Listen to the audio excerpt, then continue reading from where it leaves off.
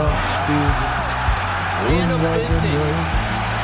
Det är alltid något som fattas. Och så elegant spelar det egentligen bara ryssar och tjecker i vanliga fall. Min hemstad, nyårsnatten 67. Vinternatt till Norrland, tog jag tåget söderut. I den femte perioden. Och Peter Forsberg är en otroligt fantastisk hockeyspelare som ju tyvärr lämnar Sverige efter den här säsongen. Han gör det igen. Ja, men hockeyn har blivit kultur här i Övik. Den är väldigt väl grundad. Vi har varit med i hela utvecklingsfasen. Jag har sjungit för de små. Det är väl där det ligger. På alla fyra. När jag inte kunde stå. Jag älskade de fula. Och jag föll med de vackra. Jag rör mig som en år. Långsamt och sakta söderut. Långt bort söderut. Mil efter mil. Längre och längre bort. Jag spelade mitt hjärta söderut. Ja, välkomna till Barktrumman, första avsnittet säsongen 2020-2021. En säsong som ser ut att bli aningen hektiskt. Jag som säger det heter Björn Westerlund och sitter nere i Malmö. Uppe från Jönköping har vi Mikael Johansson som vanligt här.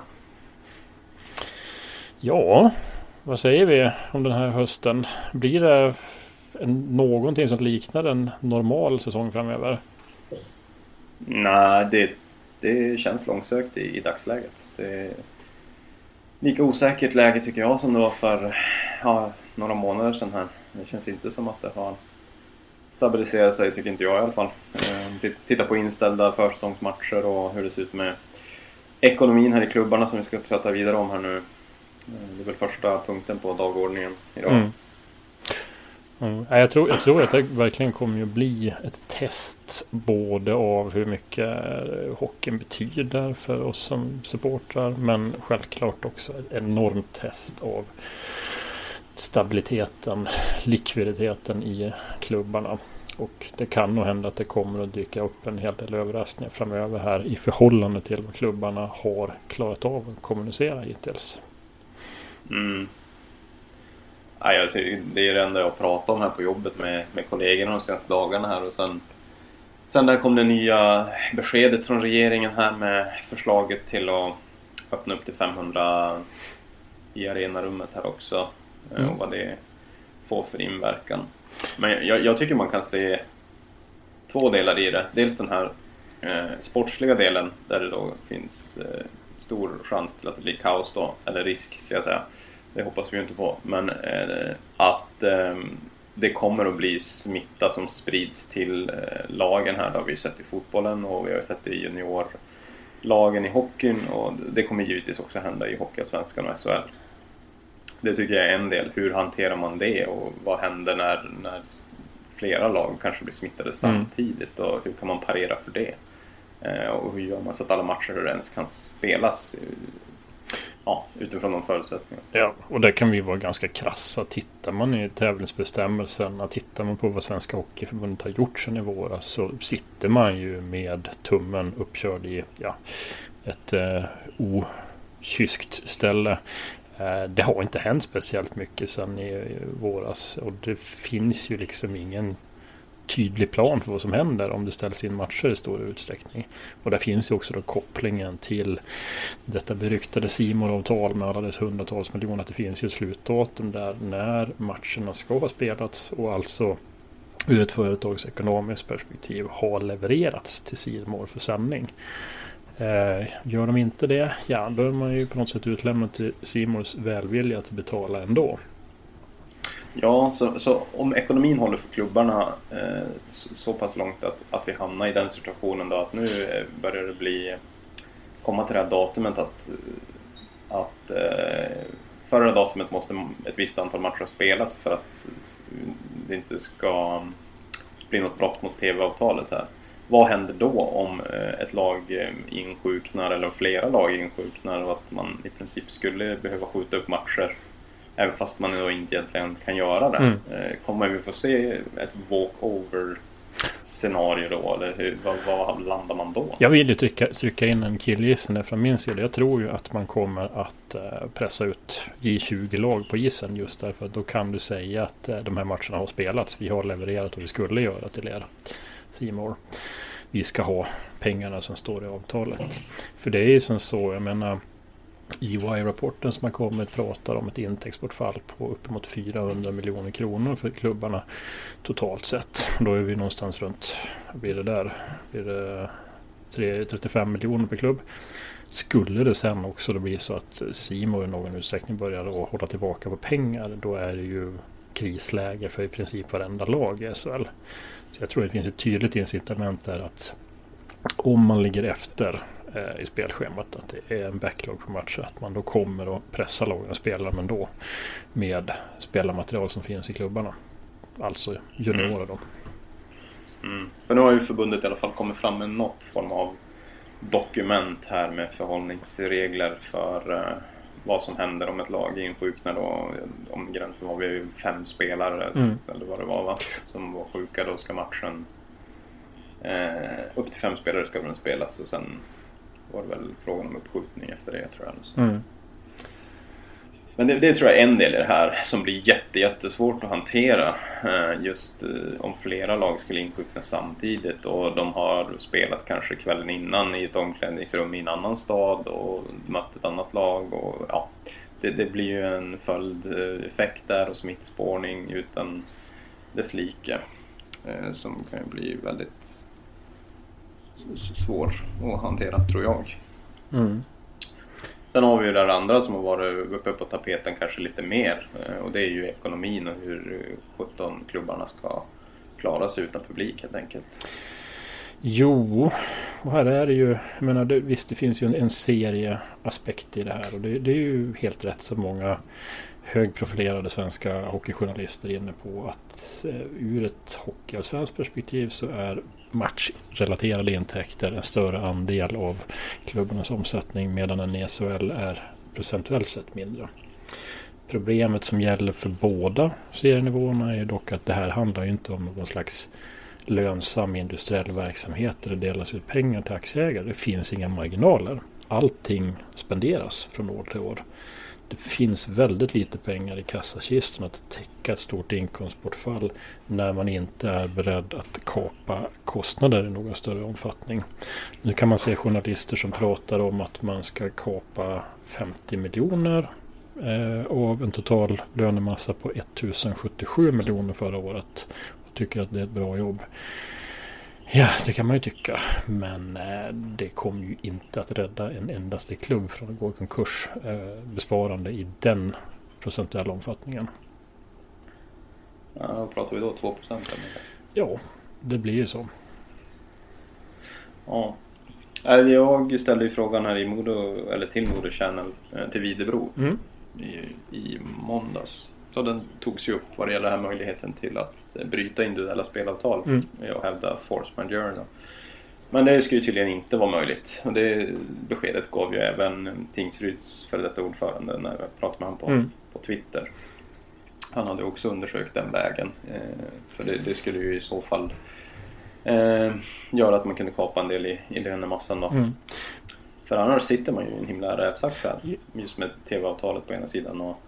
Jo, och jag vill ju med, alltså det där är ju då ett ensidigt agerande från ena avtalspartnern att man skulle vilja säga upp det, men jag menar det finns ju en väg till, och det är ju att sätta sig ner med båda parterna vid bordet, och det skulle ju då i sådana fall vara klubbarna, förbundet, kollektivt gentemot avtalsparten SIKO, alltså spelarfacket på andra sidan.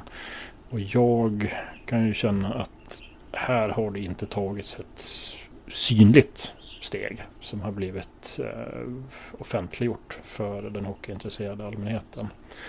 Tittar man i Schweiz så verkar det vara ett förfarande där respektive klubb sätter sig ner med spelarkollektivet och förhandlar. Och där kan man nu se, kollade ikväll, jag tror åtminstone 5 lag i den högsta divisionen som har fått till lönenedskrivningar under kommande år med uppemot 25%. Och då är det ju också så att i Schweiz har myndigheterna i nuläget tillåtit att använda upp till 60% av sittplatskapaciteten.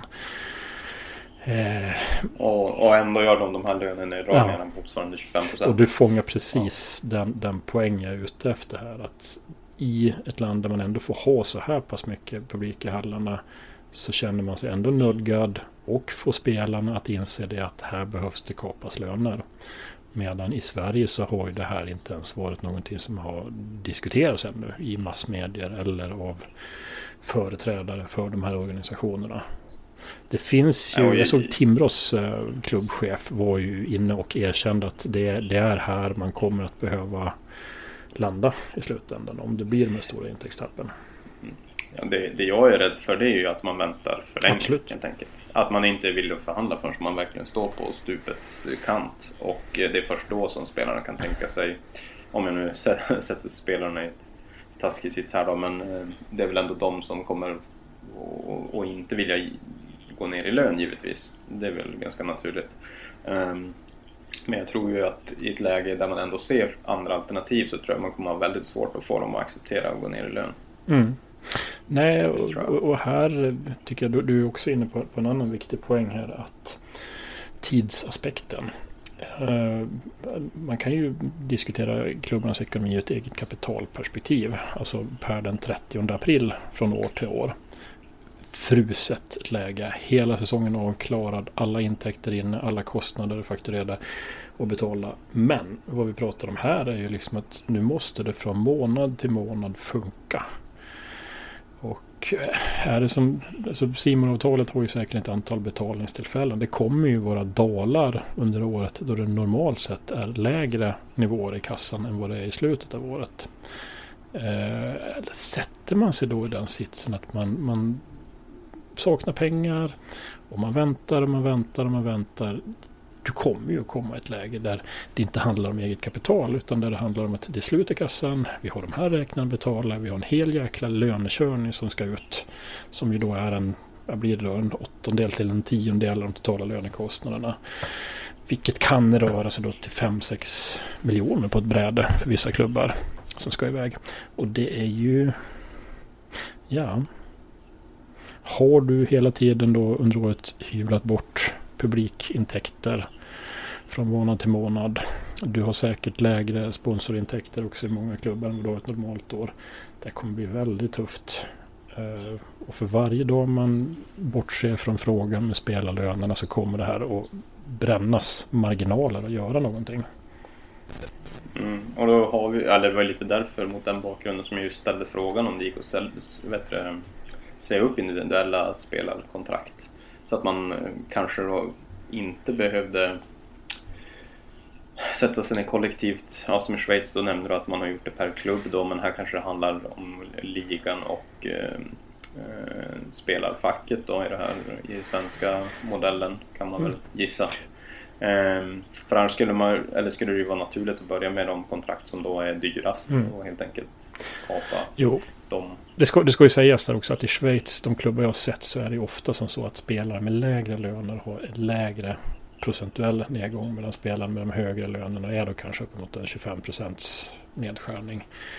Och det är ju, sitter någon spelare och lyssnar på det här nu, så kommer man säkert bli förbannad när jag säger det, vilket man har all rätt att bli, men en elitidrottarkarriär är ju ihoptryckt i tid jämfört med en vanlig yrkesarbetares karriär. Och man ska försöka hinna med att tjäna så mycket som möjligt för att ha undanlagt till pension och affärsprojekt man vill hålla på med efter karriären. Men vad det här handlar om för en välavlönad spelare i SHL är ju att möjligheterna till lyxkonsumtion minskar, möjligheterna till pensionssparande skulle minska.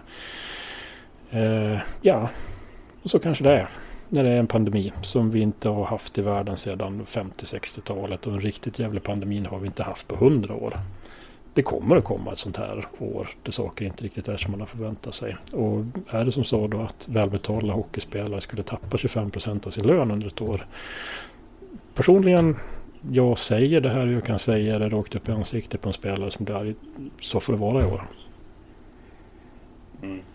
Nej, det är ju en verklighet som många andra har fått anpassa sig till i andra yrkeskategorier också. Så det är ju inget unikt för hockeyn på det viset. Men nej, vi har ju...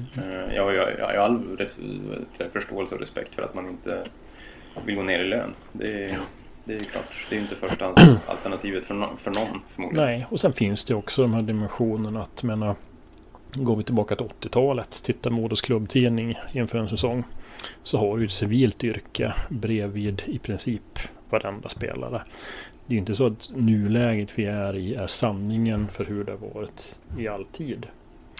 Utan att man har kunnat bli heltidsarbetande hockeyspelare i Sverige ner till minst en hockeyallsvensk nivå handlar ju om en enorm ökning av omsättning. Att biljettpriserna har gått upp även i relativa termer. Att vi har tv-avtal där människor sitter och betalar för att se alla matcher. Det här fanns ju inte, men det är också en enorm insats av alla som är intresserade av hockey. Alla supportrar vräker ju in pengar i det här. Kan man inte göra det, men då kommer inte heller lönerna att ha någon grund att stå på. Sen kan man ju tänka sig en till part i det här. Det är ju C More som sitter på tv-avtalet. Har de några som helst möjligheter att röra sig i någon riktning vad det gäller skjuta upp seriestart är ju kanske inte aktuellt nu då, men minskat antal omgångar eller vad det än nu må vara enligt avtalen och komma överens om för att underlätta för klubbarna och på något sätt kanske kunna minska kostnader utan att för den skull då nagga på intäkterna från avtalet. Det där är ju svårt. Jag ska absolut inte säga att jag har någon bakgrundsinfo på det, men ser vi till helhetsaffären för C More, men de har ju haft de svenska sporträttigheterna i princip sedan 1998. De hette Kanal Plus. Har de haft både allsvenskan i fotboll och SHL, elitserien i hockey. Nu under våren så tappar man för första gången allsvenskan till Dplay. Man kan ju också se, om man tittar i Telias årsredovisning, alltså ägaren till C More, att man har tappat väldigt mycket betalande kunder under våren här. Hur gör man för att behålla kunder och helst även utöka dem då i en väldigt knivskarp konkurrens med andra plattformar som både erbjuder tv-serier, filmer och sporträttigheter? Jag vet inte vad som är bäst där. Om du ska försöka skapa någon slags exklusivitet och lägga färre matcher på riktigt bra tider, så att du liksom skapar någonting som folk känner att de vill betala för den anledningen, eller om det viktiga är att bomba på med absolut alla matcher som det var utlovat från början. Det är en svår fråga, men C Mores chefer kommer ju att behöva ta ställning till den. Ja, men om vi drar det till sin spets så handlar det ju om att om klubbarna går i konkurs, eller om klubbar går i konkurs, så kommer ju serierna på något sätt ogiltigförklaras och säsongen kommer ställas in i så fall, om det skulle drabba flera klubbar. Nej, och då är ju tv-rättigheten värdelös. Då får man ju... Ja, då har man ju inga matcher att visa alls. Och då får ju du också göra en nedskrivning då i C Mores balansräkning på de här rättigheterna, där den är upptagen till ett ganska högt värde i nuläget. Så det finns ett incitament för dem att vara hyfsat schyssta tillbaka. För skulle C More tappa eller säga upp på eget bevåg SHL, så har man väl, pardon my French nu, basket och sådana här sporter ingen riktigt bra sporträttighet kvar, va? Nej, jag har dåligt koll på det. Men jag har ju suttit och gått igenom de här tittarsiffrorna på Sportkanalen nu under fjolårssäsongen, och det som man ser där det är väldigt mycket svenska sporträttigheter. Det är väl handboll, det är bandy. Jag menar, då pratar vi alltså tittarsiffror som är en femtedel, en sjättedel av hockeysiffrorna. Svårt att se att man kan locka en sportintresserad publik med de rättigheterna, utan det är väl hockeyn som är något som drar fortfarande till C More, vad det gäller sport i alla fall. Sen kanske man kan hitta någon slags argument i att i och med att publiken inte kan ta sig till arenorna så kommer det generera mer abonnenter då till C More, att de därigenom då kanske kan visa lite välvilja mot klubbarna på något sätt. Precis, alltså kan det dyka upp en uppåtgående trend i abonnenter så kanske C Mores incitament att tänka så ökar. Men det är ju, tittar man dess kvartalsrapporter här de första 2 kvartalen under året så har det ju gått ner med 10% på total nivå. Ja, det är otroligt komplext och svårt att veta vart det här tar vägen. Absolut. Ja, jag vet inte, det blir väl så mycket klokare av det. Det jag vill känna för Modos del är väl att jag gillar ju att vi har gått ut tidigt med de här initiativen nu med soffbiljetter och fler människor skaffar medlemskap. För jag menar, vi har en säsong som kommer pågå ett antal månader. Är vi på tårna från början, då kommer ju insatsen vi behöver göra i slutet av året bli mindre. Vi kommer förhoppningsvis inte behöva stå med mössan i hand och knacka på hos något gammalt NHL-proffs med moderrötter nere i Schweiz och be om 10-15 miljoner om vi börjar i början av säsongen, och att alla supportrar gör de ansträngningar man själv känner att man kan göra.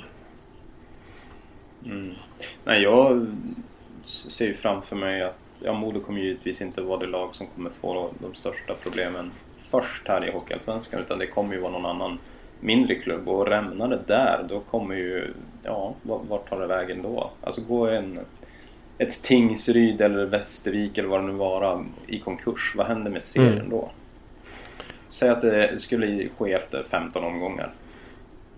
Blir det VO i alla matcher de har spelat då och alla kommande, och hur påverkar det spelschemat? Ja, det blir ju kaos. Jo, den sportsliga aspekten där är ju en sak, men frågan är ju inte om den sportsliga och ekonomiska resultatet av det i slutändan blir att man ställer in säsongen. Ja, det är ju lite där det landar, tror jag. Om det inte om det inte öppnar upp på på något annat sätt då, till exempel det här med spelarlöner eller att man vid förhandlingsbordet kan hitta någon annan väg. För alla klubbar som uttalar sig verkar ju rörande överens om att pengarna kommer ta slut förr eller senare. Och så tittar man långt efter statligt stödkortet där då och hoppas kanske. Men det känns ju högst osäkert. Ja, och definitivt ur likviditetsperspektivet så är ju den vägen enormt riskabel att gå. Vi ser ju, jag har ju lagt ut en sammanställning hur mycket pengar som finns i kassorna. Sen ska man självklart också lägga till eventuella checkräkningskrediter som klubbarna kan utnyttja. Men pratar vi likviditetsperspektivet så är pengarna slut. Då ställs betalningarna in. Och beroende då på vilka fordringsägare man har så kommer den här juridiska personen att begäras i konkurs. Och det är inte alls säkert att man får statligt stöd. Det är inte med någon statlig budget än. Kulturen har fått in sina pengar, men idrotten har inte fått in över 2021. Så man kommer ju från ett läge där det här är en osäkerhet och man vet om att det kommer att ta ett antal månader att behandla. Att då lita på det och inte göra något tydliga tecken på att drastiskt dra ner sina kostnader, det är ett enormt risktagande, framförallt av Anders Larsson, ordförande för Svenska Hockeyförbundet. Men jag skulle säga även av SIKO, för det är ju deras spelare vi pratar om. Det är deras spelares framtida arbetsmöjligheter vi pratar om och deras framtida möjligheter till inkomster.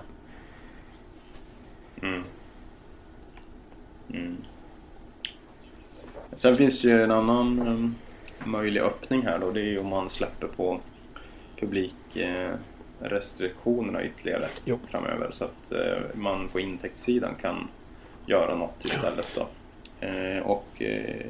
Så om det är nu, eller som det förhoppningsvis kommer bli den 15 oktober här nu då, så kommer det ju handla om 500 personer i, vad är det vi kallar det för? Är det arenarummet eller är det publikplatser eller vad? Ja, hur som helst, så jag såg att Brynäs nu ikväll hade ju fått igenom nu att loge och restaurang ska undantas från de här 500 då.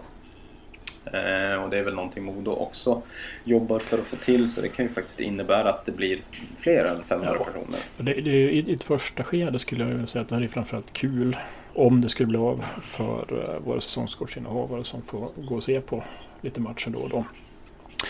Men vad man också bör ha i bakhuvudet, det här är ju ingenting klubbarna helt plötsligt kan börja planera med. Att nu kommer vi få in 500 från mitten av oktober och sen kommer vi ha 2000 från december. Utan tittar vi omkring oss i samhället så har vi återigen tyvärr ett ökande smittoläge i samhället.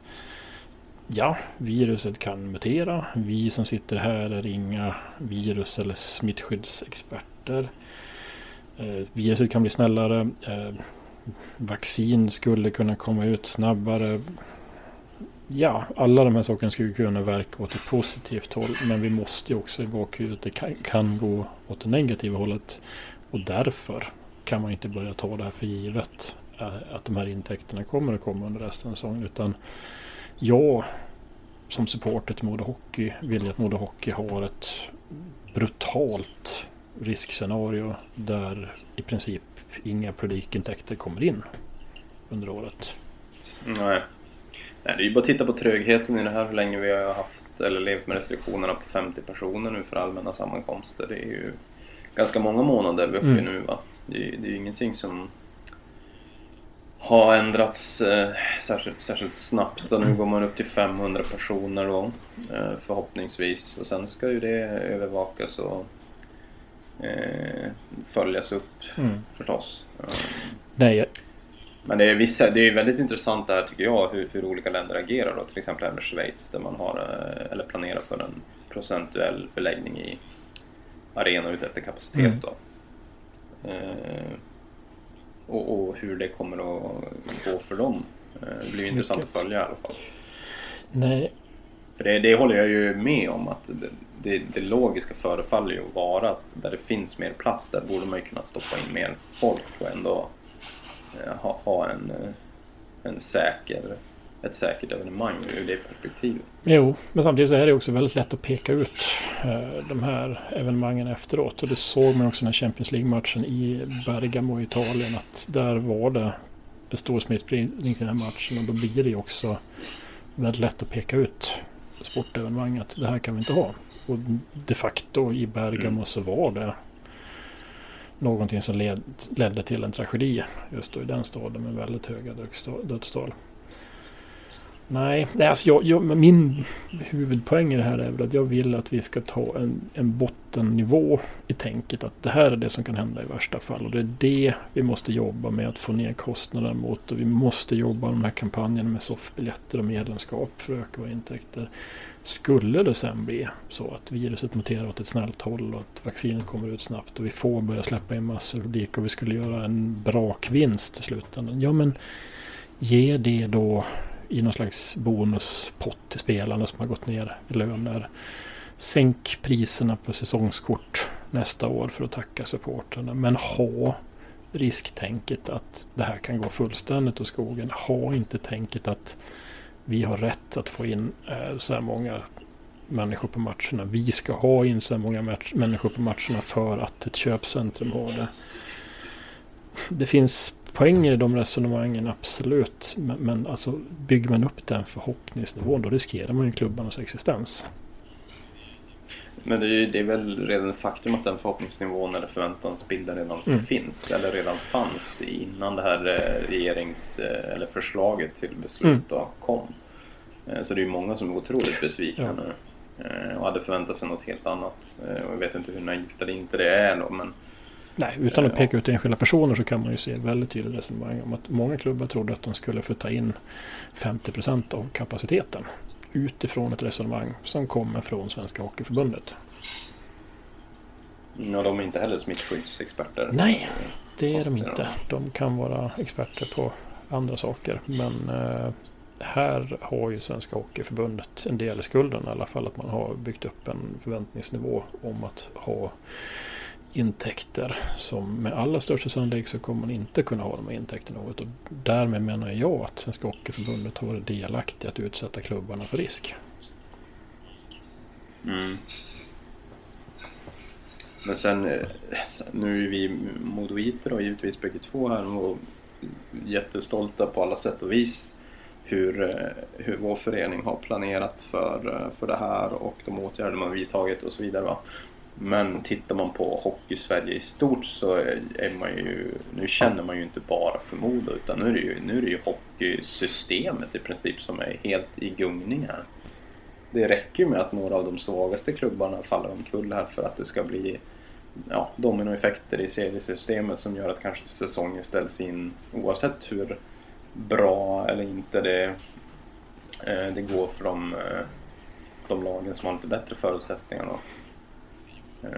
För jag är ju jätteorolig för, säg att det går ett par månader till här och sen börjar något konkurshot bli väldigt rejält för någon av klubbarna i Hockeyallsvenskan, och strax därefter kommer det något mer och sen helt plötsligt är det 3-4 lag som i princip blir tvungna att gå i konkurs. Var hamnar vi då? Nej, det ska nog vara lite cyniska, men om man skulle se på svensk hockey som en affärsdrivande rörelse, då den risknivå Hockeyallsvenskan utsatt för innebär att man borde ju kanske ha ställt in säsongen och lagt föreningarnas elitverksamheter i malpåse under ett år. Men varför spelar man då en säsong? Jo, men det är ju den här beryktade hockeyfamiljen då, att vi tar samma beslut som gäller för alla. Alla ska spela en säsong.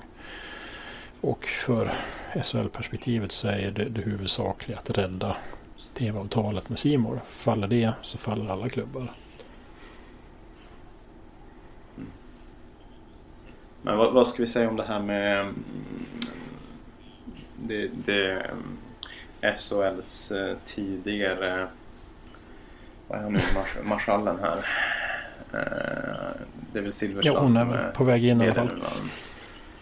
Ja, nej, men uttalandet här om att de rika klubbarna kan få låna ut eller till och med ge pengar till de som har det mindre bra. Och sen har vi Luleå som har uttalat sig ganska kraftigt emot det här till exempel. Och vad tror vi egentligen att det kan bli av det? Jag skulle säga som så här.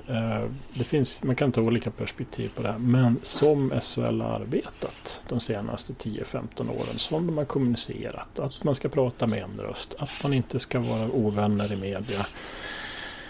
Ja, men konsekvensen av det är ju också att klubbar som har det tuffare likviditetsmässigt och faktiskt riskerar gå under i år har inte kunnat prata om det. För då sänker man helhetsbilden av SHLs varumärke.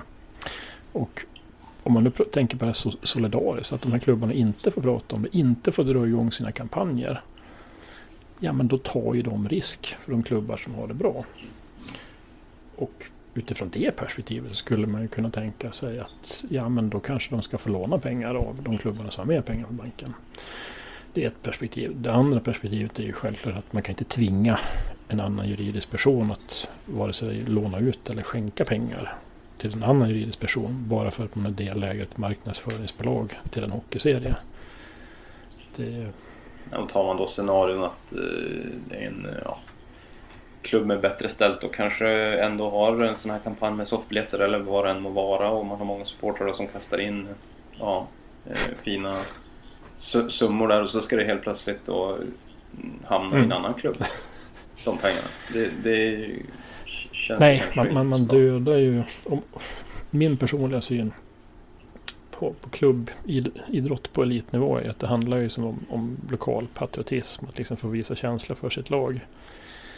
Den tänket att man ska dela med sig av pengar, att man ska stötta andra klubbar, det går ju på rakt emot det perspektivet.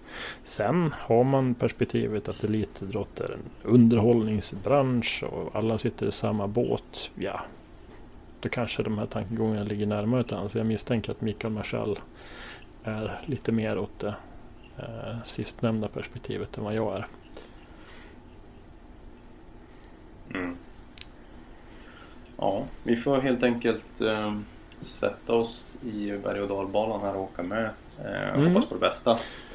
Och njuta av de matcher som spelas. Så skulle man lyckas komma in på en match av någon outgrundlig anledning, så jävlar vad man ska skrika.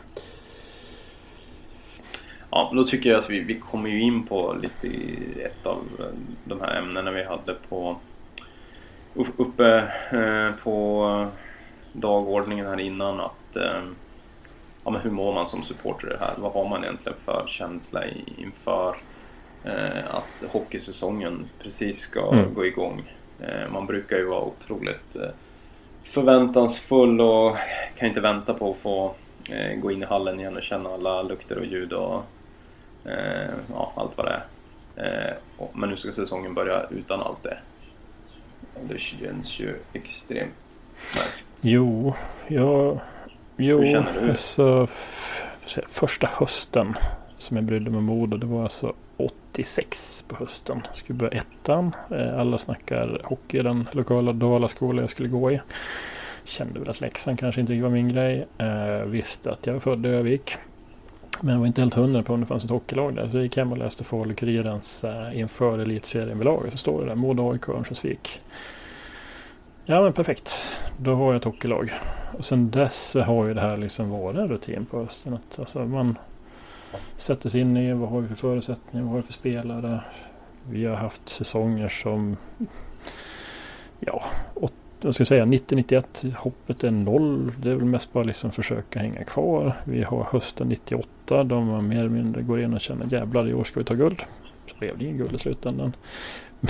men det att inte vara där mentalt utan att man är någonstans, det är inte det handlar om. Det kanske inte kommer någon nästa år utan det här säsongen handlar om överlevnad för min klubb och helst skulle jag väl säga så många klubbar i övrigt också. Jag är så pass mörk i syn att jag tror inte att jag kan hoppas på att alla klubbar i SHL och Hockeyallsvenskan överlever. Jag tror inte att den samlade mängden energi finns kring alla 28 klubbar att man kommer kunna rädda alla. Och tittar jag på hockeyns ledande företrädare vad de gör för någonting och inte gör så kan jag inte se att det görs tillräckligt. Och man tappar energi på det. Det jag känner det jobbigaste när jag försöker tänka positivt här och inte vara allt för bitter. Och vi har ju varit ganska negativa här nu under den första halvtimmen av den här podden. Men då försöker man hitta peppen där att men nu är det ändå hockey och liksom, vi får göra det bästa enligt de förutsättningar som finns och nu jävlar liksom. Men sen hänger det här över att men det är inte ens säkert att vi kan spela klart säsongen. Alltså för mig känns det som eller jag tänkte det för mig själv att det här kommer ju bli som en enda lång videogranskning. Alltså pucken går i mål men vi har ju en gubbe i målgården när pucken går in. Kommer det här målet bli godkänt nu eller inte? Och så är det den där jävla väntan du vet av bara ångest och man bara nej inte bort det nu. Så känner jag lite grann för den här säsongen att man vill känna allt det där som man i vanliga fall känner men det är någonting som håller den tillbaka. Vi fick ju en liten försmak av det redan med Magnus Häggströms mål i den 5:e perioden i första finalmatchen i våras. Fantastisk upplevelse. Ett av de bästa ögonblicken i Modo-historien. Men så sitter videodomaren där i bakgrunden och säger tyvärr ingen mer säsong. Glöm allt det här. Gå ut och sola. Men med 2 meters avstånd till närmsta solare. Ja, det är otroligt svårt tycker jag att förhålla sig till allt det här. Helt klart. Och vi då som bor långt ifrån hemmaplan här, vi har ju ett ganska begränsat antal matcher vi kan besöka i vanliga fall för att se Modo. Och det blir ju inte lättare nu då. Det blir det ju inte. Nej, jag kommer ju gå in i det här med en väldigt mörk inställning. Och min grundinställning är att jag kommer inte att få se någon match på plats i år. Sen dyker möjligheter upp. Antingen på bortaplan eller på hemmaplan. Då ska jag försöka att verkligen uppskatta det här. Oavsett vad vi ligger i tabellen. Eller om det är kaos i spelartruppen eller vad som helst. Men alltså bara fokusera på upplevelsen och få vara på en match. Men jag kommer inte att tänka mig en säsong där jag kommer att få vara på plats speciellt mycket. Bara för att hantera min energi kring detta. Ja, vi får se om man hittar ny energi när allting har börjat här och man kommer in i alla fall få titta på matcherna på tv och förhoppningsvis få energi av det. Och jag känner personligen på supporternivån att det finns ju andra saker man kan ta tag i också. Jag ska försöka måla min första egna riktigt stora flagga. Jag har lite textprojekt som jag tänkt mig att dra igång inför föreningens 100-årsjubileum nästa säsong. Och där ska jag väl knyta an till också. Så jag menar, även om det absolut värsta skulle hända att vi mot all förmodan skulle gå i konkurs, då är det Idrotts AB som går i konkurs i första hand. Och tittar på egna kapitalet i ideella föreningar så kommer det fortfarande vara positivt även om både Idrotts AB och Arenabolaget skulle gå i konkurs. Men vi kommer med största säkerhet att ha en ideell förening kvar som heter Modo Hockeyklubb, där det går att starta ett nytt division 2-lag. Det är min tanke kring det här. Så jag menar att hålla på föreningen Modo, det ser jag ingen anledning till varför man inte skulle kunna göra, även om det värsta skulle hända ekonomiskt i år. Ja, det är min farhåga där, det är ju just att man kommer behöva ställa in säsongen. Om det skulle bli så att en 3-4 klubbar drabbas av att de behöver gå i konkurs. Ja visst, man kanske kan starta om nästa år i division 2 eller vad det nu är då, men årets säsong kommer ju då falla ihop. Men precis, och jag skulle säga då, så om man ställer in säsongen, då tror jag också ganska hårt på att man kommer få till en överenskommelse med SIK, och att vi kan inte sitta och betala spelarlöner det här året ut, utan de får helt enkelt gå ut i arbetslöshet om det skulle vara så att man får ställa in säsongen. Och där... Ja, då har du ju en reell situation med arbetsbrist. Definitivt. Eller konstens alla regler. Nej, men det är väl det här det handlar om supportermässigt just nu. Alltså hur hittar man energi för det här? Vi har väl båda propagerat ganska hårt för att Modo är inte ett tv-program, utan hockey ska ses på plats. Alla förutsättningar för det där är ju liksom bortsopade när vi går in i säsongen. Sen kan det utveckla sig åt ett mer positivt håll under säsongens gång, men jag har inte förhoppningarna där bara för att jag inte ska bli besviken. Nej, jag ska tar man det ett steg till så alltså vi är ju kanske mer vana att stå på en trång ståplatsläktare där folk skriker och gapar och tjoar och kramas och vad det än må vara nu då. Men det känns ju lite sådär verklighetsfrånvänt att man ska sitta helt still på en sittplats med 1 meter åt varsitt håll och inte få ställa sig upp och jubla när det blir mål. Alltså det låter ju inte riktigt som en upplevelse. Nej, alltså helt ärligt. Jag menar, tänker man sig bakåt i tiden man har stått på ståplatser, visst 17 har man sett små salivdroppar flyga ur munnen på sig själv också. Så jag kan ju förstå tänket bakom det här, men det är som du säger, folk kommer ju sjunga på ståplatser också, eller på sittplatser också. Så jag tror inte att man kommer undan det här smittspridningsmässigt helt och hållet. Det handlar ju snarare om att folk som är förkylda ska för helvete inte gå på match. Precis, och är man i riskgrupp kanske man inte heller Nej, precis. bör utsätta sig för det. Absolut. Ska vi gå vidare? Då hoppar vi över till damernas säsongsinledning här, som jag väl tycker har sett riktigt lovande ut. Både spelmässigt och jämfört med fjolåret även ganska så mycket resultatmässigt också. Ja, jag har också hunnit se ett par 3 matcher här faktiskt. Så jag håller med dig. Det var roligt att de fick vinna i premiären bland annat. Det var i Göteborg borta. Sen var det tufft mot HV var det. Men tycker man kan väl se lite tendenser som i fjol, det här med att lite svårt att göra mål kanske. Det är inte så många mål. Det har varit några 2-1 resultat här nu.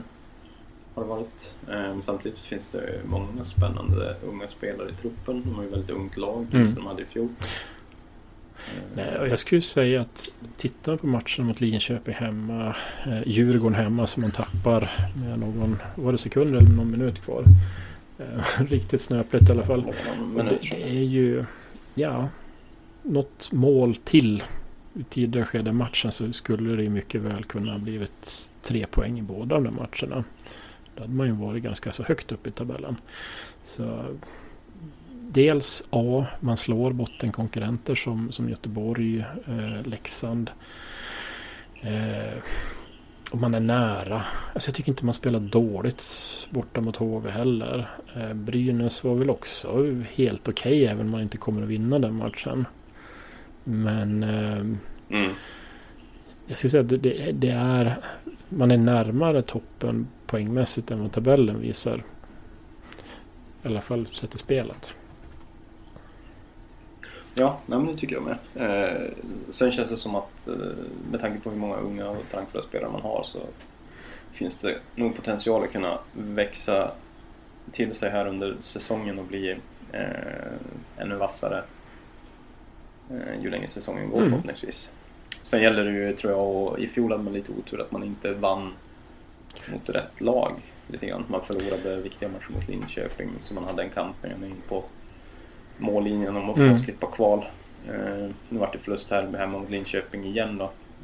Men istället vann man bort mot Leksand, som också kommer bli en konkurrent i år. Så ja, vi får hoppas att det kan gå lite bättre. Kan man fortsätta ta de här viktiga nettopoängen, alltså att man tar poäng samtidigt som man själv vinner poäng mot bottenkonkurrenter så att säga, så då får man ju en rejäl buffert neråt och kanske kan fokusera mer på spelarutveckling istället för att i panik försöka undvika kval. Jag menar, kan du få utveckling på unga spelare under en säsong, ge dem mer förtroende, ja, men då finns det ju en högre potential i slutet av säsongen. Det är ju... Ja, vi får se lite grann hur det utkristalliserar så här. Det är väl på förhand är det väl Brynäs och Luleå, HV och Djurgården som ser ut att kan bilda någon form av toppskikt. Sen kanske lite mer tappet därunder. SD har ju blivit lite bättre här än vad de har varit tidigare säsonger. Nej, men återigen nu det här lite hemska tv-supporterperspektivet, så jag blir glad när jag drar upp tv-matchens app och ser att Modo ska spela en SDHL-match. Alltså känslan är att jäklar, nu får man chans att se de här unga talangfulla spela igen och se om det har hänt någonting, och är det en match mot ett topplag så är det liksom bara allt att vinna. Samtidigt som man känner pepp och ser matcher mot exempelvis Göteborg och Leksand. Jäklar, nu är det viktiga matcher här för att säkerställa och undvika kval och få spela slutspel istället. Ja, men det får vi hoppas på, tycker jag. Att det ska kunna bli slutspel. Så vi kanske blir riktigt fullfredade tv-supportrar här till slut. Nej. Jag vet ju att de kommer åtminstone en gång till ner hit till Jönköping. Nu var det ju så att första matchen då tog man inte in någon teknik alls. Jag måste jobba på en teknik här och fota ölglas framför tv-skärmar. Jag känner att jag inte är riktigt hemma där vad det gäller reflektioner och sånt där. Skaffa ett husdjur och en halsduk. Jag är ju pälsdjursallergiker, så tyvärr så kommer jag inte komma upp till den nivån. Ja, du får börja sticka virkan av det. Jajamän, det får bli något sånt. Nej, du, jag ska måla min egen första läktarflagga, så det får bli den istället som åker upp. Ja, men det tycker jag har ju utlovat en Sven-Olof Sandberg, Modos legendariska hockeysektionsordförande under 30-40 år. Så det får jag ju helt enkelt ta tag i. Ja, det låter som en uppgift. Jo, speciellt när man nämner det så här offentligt så kan man liksom inte komma undan sen. Nej, nu är det ingen som kommer släppa det där. Nu vill vi se den framöver då. Ska vi snacka någonting om herrarna också här då? Det är ju en premiär för dem på lördag hemma mot Vita Hästen. Ja, ska jag börja eller du? Ja, jag kan bara ha ett erkännande här. Jag har inte sett en enda sekund av försäsongsmatcherna. Och det gjorde jag inte i fjol heller. Och det är egentligen... Ja, det är högst medvetet att jag vill helt enkelt spara mig till premiären och inte få några, falska förväntningar, utan komma in med full energi till premiären istället. Nej, jag menar ur perspektivet att försäsongen ska vara förberedelse för en säsong, och att om en smart tränare använder det här till att testa så mycket som möjligt, se vilka idéer som funkar, se vilka spelare som passar ihop med en och vilka som funkar mindre då. Ja, men då ska man ge dem detta. Sen, jag ska vilja lite erkänna, jag har sett det mesta. Bara för att jag har svårt att låta bli. Och det finns ju matcher här där man blir lite fundersam på vad är det som händer. Är det... Ska vi säga Timrå-matchen nu senast så pratar vi om att man kör ju 2 matcher på 20 timmar. Ska inte bli bra kvalitet på detta.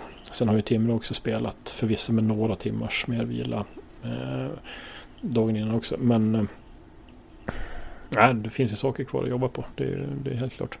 Sen är det så här, Modos försäsongen är sjuka på så sätt att vi möter ju sedan degraderingen till Hockeyallsvenskan enbart SHL-lag och ska vi säga topplag i Hockeyallsvenskan i form av oftast då Björklöven och Timrå. Nu var Mora med när cupen också, vi slog dem.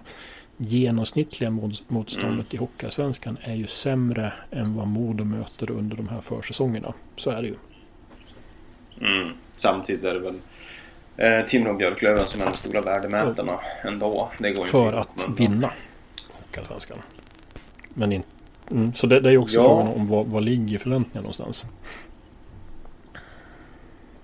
Nej, men med tanke på fjolåret så måste ju förväntningarna vara att hamna topp 2. Men det är ju ändå en enorm slakt av den trupp vi hade i fjol. Ja, det är det, men det har ersatts med spelare och kvalitet också, så att jag har jättehöga förväntningar här. Sen att resultaten inte har gått riktigt så bra på försäsongen, och att jag har ju läst givetvis lite grann här om att spelet inte har sett så bra ut i jag kan ju villigt erkänna att jag blev ombedd att tippa bland annat våran tabellposition i en Svenska fansartikel, och jag har skrivit att vi kommer 4. Jag har Björklöven 1, jag har Karlskoga 2 och jag har Timrå 3. Det är oss som 4. Det är många som verkar vara höga på Karlskoga där. Det är Björklund definitivt. Han ska skotta in. Men sen är väl kontinuiteten där också, skulle jag väl säga, från säsong till säsong. Ska det också sägas att Karlskoga är enda klubben i Hockey-Sverige som inte har presenterat något bokslut. Vi kan inte alls ha någon aning om hur länge de kommer att kunna stå emot där under hösten. Så det kanske inte ens är aktuellt att ha dem på andra plats. Men vi får se. Sportsligt så tycker jag den borde vara det i alla fall. De kanske inte har någon sittplatser att tänka folk på heller. Nej, jag såg ju idag dock att de fick ju tyvärr beskedet om att få en ny flashig evenemangsarena, vilket innebär att en av Sveriges trevligaste ishallar kommer att gå förlorad. Ja. Bara negativa nyheter. Ja, vi är inte roliga att göra med idag. Nej, men det ska ju helt enkelt vara som att bli inkastad i en bergtrumma och lyssna på bergtrumman. Ja. Nej, men som sagt, jag har inte sett någonting. Jag har sett lite highlights. Så jag har ju jättedålig koll på de andra lagen här. Och det är väl mer vad jag vill ska hända än vad jag kanske tror och har analyserat mig fram till. Utan jag skulle bli jättebesviken om vi inte ligger i toppen.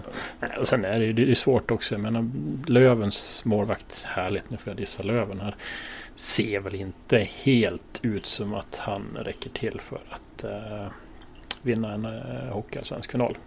Nu har jag sagt det. Nu kan det här dras upp all evighet efteråt. Men nej, det kan jag inte säga. Så det finns väl en hel del pusselbetesskåplatser också. Han har alltså stått i mål i Kanadas landslag. Jag har inte riktigt här. Han är otrolig. Du tappar volym. Okej, det var inte bra. Nej, men Polän. Är det så man uttalar det? Yes. Det. Han har ju stått i Kanadas landslag, Björn. Det här är ju ingen dussin målvakt, det måste du förstå. Det är ju Kanadas arvtagare. Säker på att Mike Morrison inte har stått i Kanadas landslag nu också. Nej, det ska vara i Frankrike i så fall, tror jag. Ja, det är det. Jag är inte Per Kente, så det här... Jag ska behålla käften. Nej, men allvarligt, jag såg nog highlights med Polän där också. Jag tyckte också det såg inte så där jätteimponerande ut. Så det kan vi hoppas på att de har hittat något halvrassligt. Nej, men det är ju inte så att fjolårssäsongen bara pausades och sen nu startade upp i år och vi är de enda som har blivit slaktade under sommaren. Det är också en ny tränare där och det kommer vara skillnad där i liksom kommunikation och sådana saker. Och den samspelet med Kente ska också funka. Ja. Ja, men vi kan ta en sista grej här med säsongsstarten, och det är ju såklart att den blir jätteviktig. Och med NHL-lånen här nu då, eller AHL-lånen som kommer in. vilken effekt de kommer få här i början. Det är klart att lag kommer ju att bli lite bättre av de här lånen då, som förmodligen inte kommer kunna stanna hela säsongen sen. Nej. Och det är bland annat Björklöven ser ut att bli lite spetsigare. Ja, återigen så är ju det här en variabel som är ohyggligt svårt att veta var den tar vägen någonstans. Men vi har inget tydligt startdatum igen för NHL och AHL-säsonger. Men är det som så att det här drar ut framåt januari, som väl Bettman var inne på vad det gäller NHLs del, då har vi en ganska stor del av grundserien som är spelad. Jag menar, om man då som sportchef i Allsvenskan tar upp slutet, jag ska absolut inte ta in några NHL eller allsvenska spelare för att inte rubba balansen i min spelartrupp. Nej, men då kan det ju vara så att du är 20 poäng efter toppen av tabellen också. Så det är en enormt svår variabel att hantera, att säga nej till förhoppningsvis då hög spelarkvalitet till en försäkringspeng för att istället bibehålla kontinuiteten och ta in poäng då i slutet av säsongen istället. Det var väl lite så HV resonerade senaste lockouten, jag vill minnas. Om det var 04-05. Ja, vi hade en 12 också med Sten och company, men jag vet vilken du tänker på, där man till slut. Ja, man ville ju i princip inte ta in några NHL-spelare, vilket resulterade i att det gick jättedåligt för dem. Så det är en avvägning. Jo, och det här knyter också an lite grann till den här historien om ett antal klubbar som skulle vilja stänga Hockeyallsvenskan. Det här handlar väl, nu ska jag vara elak här igen, mer om att de här sportcheferna känner att de har en jävligt tuff beslutssituation. Hur ska de göra med det? Ska man bara bortse från det? Om man skulle stänga Hockeyallsvenskan, då kan ju de bortse från det, bara köra på med det truppbygge de hade tänkt sig, för då finns det ingen risk att åka ur. Men jag skulle inte säga att det här handlar om att rädda ekonomin i klubbarna. Ska man rädda ekonomin i klubbarna så måste man antingen kapa budgeterade avtalade kostnader eller hitta enorma nya intäkter. Och det kommer man inte göra en sånt här år. Så det är inte eventuellt inplockande av hysteriska nyförvärv i januari-februari som kommer att sänka någon klubbs ekonomi, för då kommer de redan vara i konkurs om man inte har kapat kostnader.